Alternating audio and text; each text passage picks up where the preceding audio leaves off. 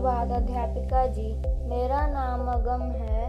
मैं 7वीं A कक्षा में पढ़ता हूँ। आज मैं आपके सामने एक पॉडकास्ट प्रस्तुत करने जा रहा हूँ। मेरे पॉडकास्ट का विषय है जीवन की कठिनाइयों से जूझते हुए आगे बढ़ने वाली महिला मैरी कॉम की संघर्ष गाथा। जितना कठिन संघर्ष होगा उतनी ही शानदार जीत होगी। यह पंक्ति अगर किसी पर बिल्कुल सटीक बैठती है तो वह है एक गरीब किसान के यहाँ पैदा हुई मैरी कॉम। उनका जन्म 1 मार्च 1983 में कंगथई, मणिपुरी, भारत में हुआ था। उन्होंने पूरी दुनिया में भारत का नाम रोशन किया है।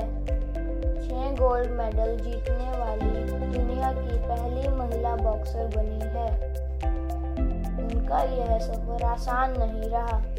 वह एक गरीब घर में पैदा हुई, फिर भी उन्होंने अपनी मेहनत और संघर्ष के दम पर यह कर दिखाया और वह विश्व की महान महिला बॉक्सर बनी। वह सभी के लिए प्रेरणा बन गई है। धन्यवाद।